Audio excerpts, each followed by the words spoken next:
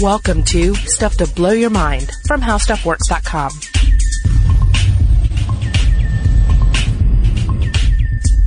Hey, welcome to Stuff to Blow Your Mind. My name is Robert Lamb. And I'm Julie Douglas. And, when you look at space exploration, we're looking outward, but then there's also a lot of looking inward.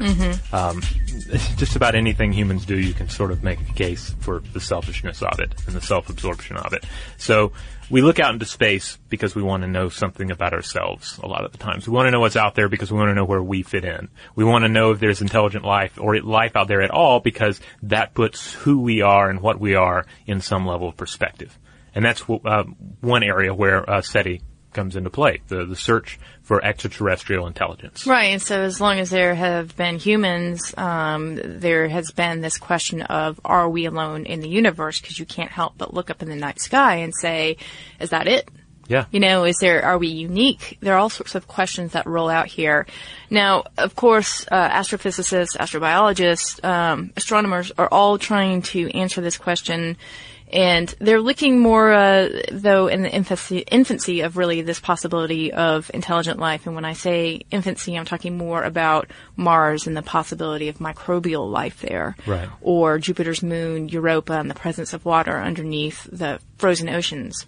Or liquid hydrocarbon lakes on Saturn's moon, Titan. So we have to look there first because we know that those are sort of the building blocks of microbial life, which then evolves into something more significant or complex, I should say. So, of course, this leads to this question of, well, are we really unique? Is life, the flora and fauna on Earth, unique to us? Is that it? And this is a huge question, and we have to unpack it a little bit. Yeah, as we've discussed before, when you're talking about life, ultimately we have the one model to go on. So inevitably we keep coming back to that. What does life consist of on this planet? What are the parameters for life as we have seen it so far, as we know it?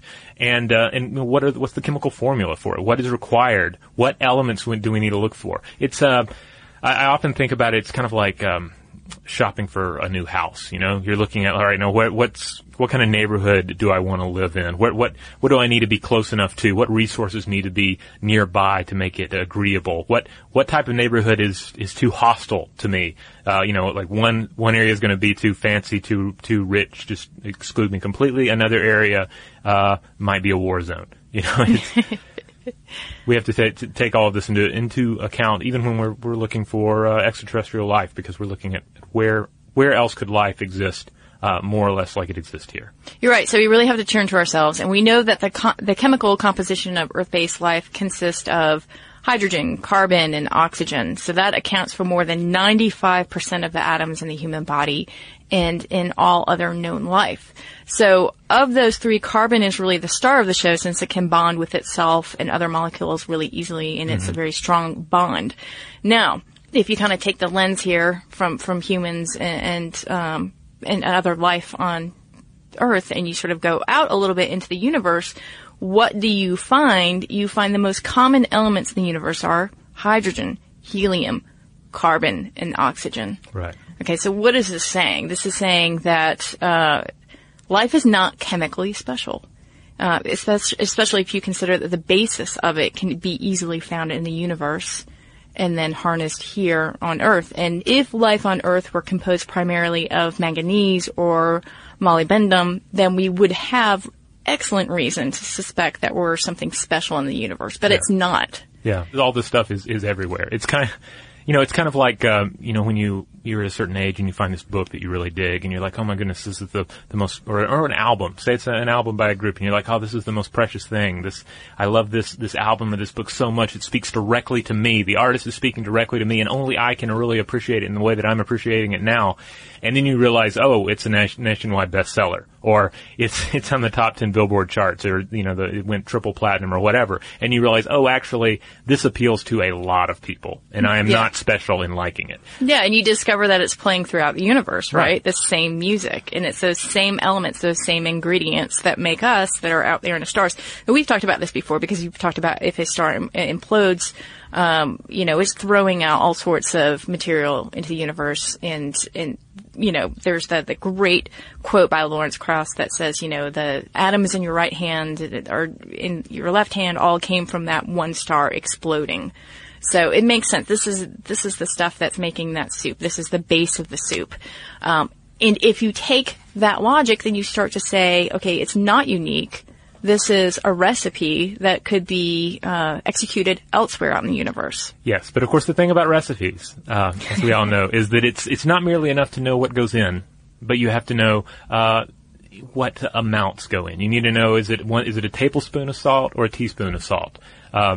It makes the world of difference. Are certain substitutions allowed? Which ones are not? How are you heating it? How are you preparing it? Right. They make all the difference in the ultimate outcome of the recipe. And likewise, there is a lot of that to take into account just chemically with Earth and life on Earth. In his book, Neil deGrasse Tyson points out the oxygen thing. You need a lot of free oxygen.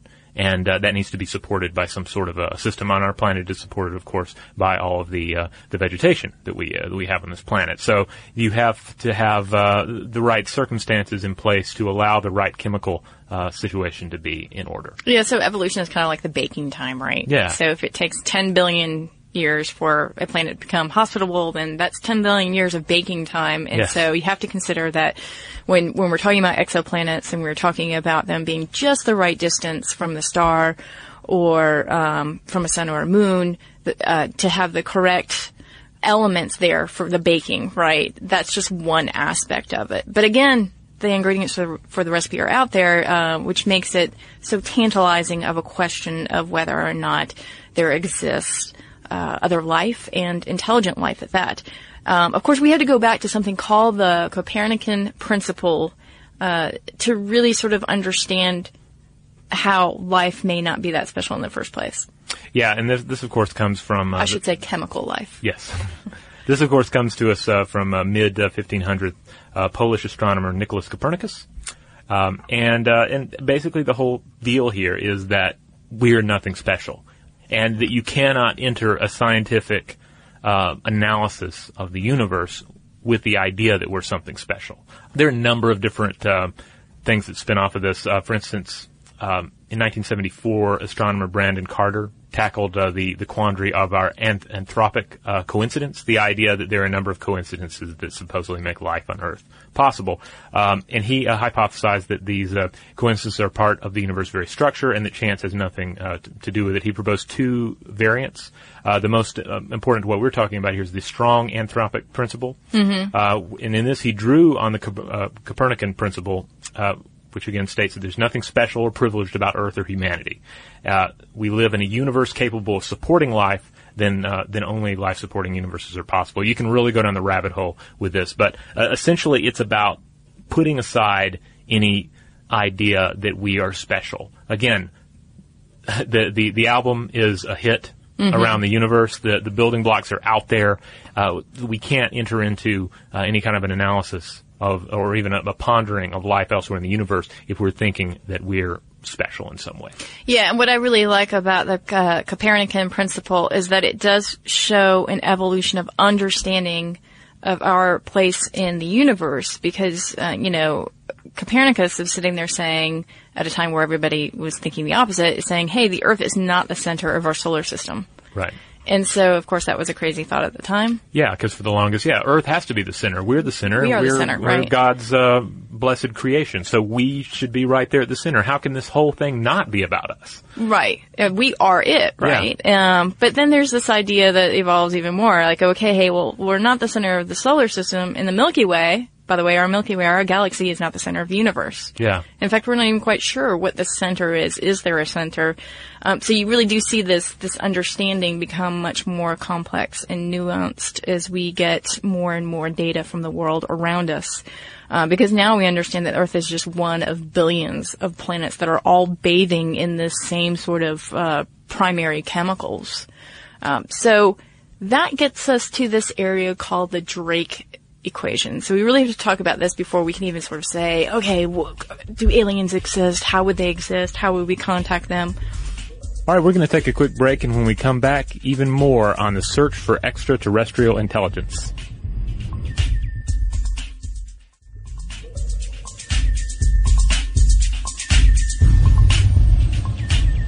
Yes, the Drake equation. So the Drake equation is pretty widely known. It's been spun off into a number of interesting little side projects. Like there's a really good episode of This American Life where some team of scientists try to use the Drake equation to determine whether they have a true love match out there in the world waiting for them, as opposed to is there another life form or other life forms elsewhere in the galaxy. Yeah, because I want to say this just at the front here, that the Drake equation is not something that is solvable. It's really about probabilities and how to organize our thoughts about the data that we have and the missing data that we don't have. It's about taking the one big question, the one big probability, is there life elsewhere in the universe, and breaking it down into smaller questions, smaller probabilities that we can tackle individually.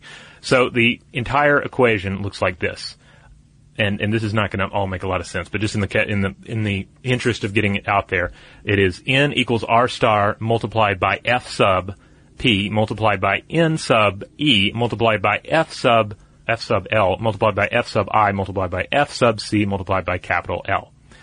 And so all those numbers multiplied together help us to estimate the number n of technological civilizations that might be able to detect us right now. Now, if you guys all bear with me, let me unpack that a little bit, because I do think it's interesting.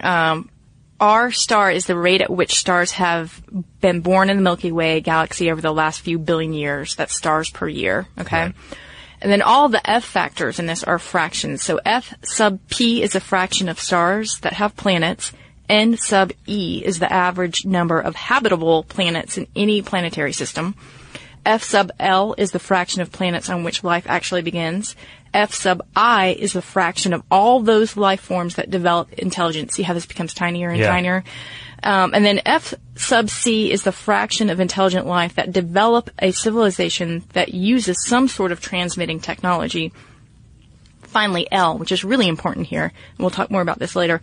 L is the longevity factor. On average, how many years do those transmitters continue to operate? Yeah. Because as we know, civilizations come and go.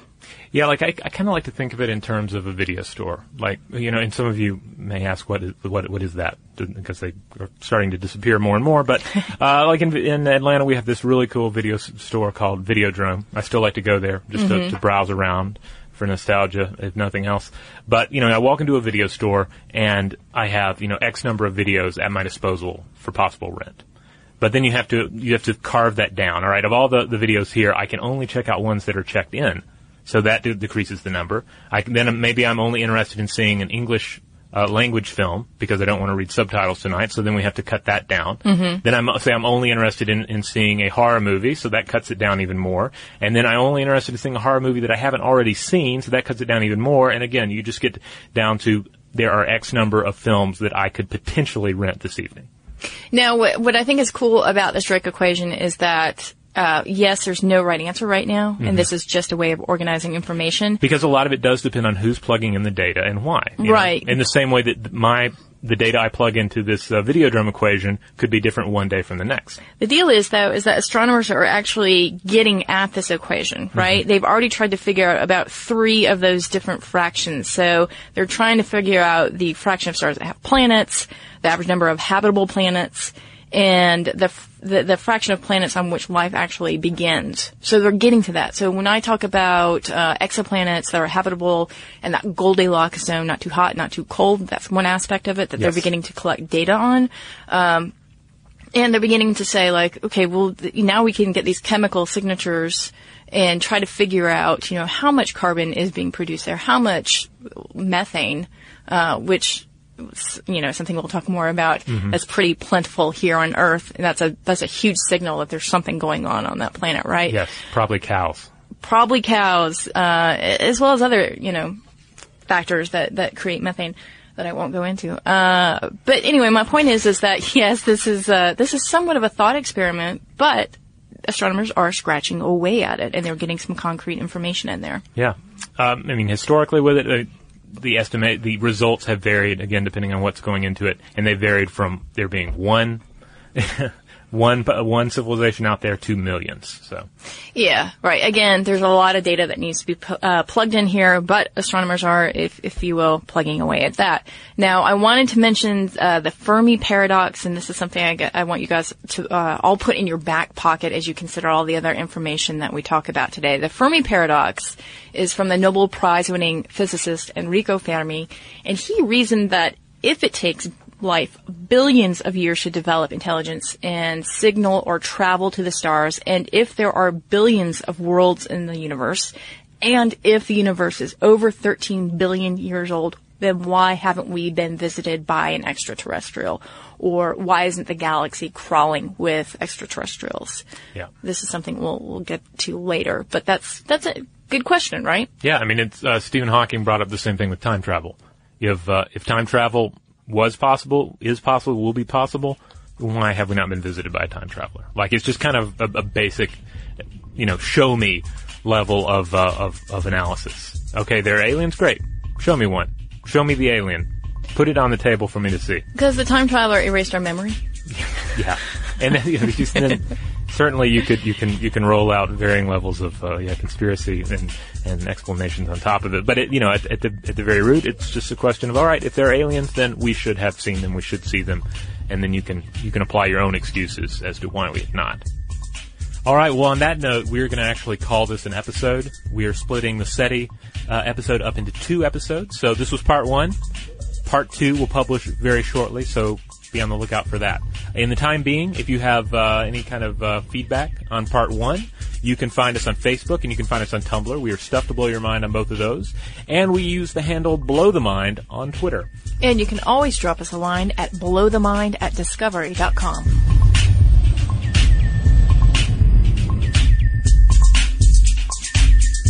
For more on this and thousands of other topics, visit howstuffworks.com.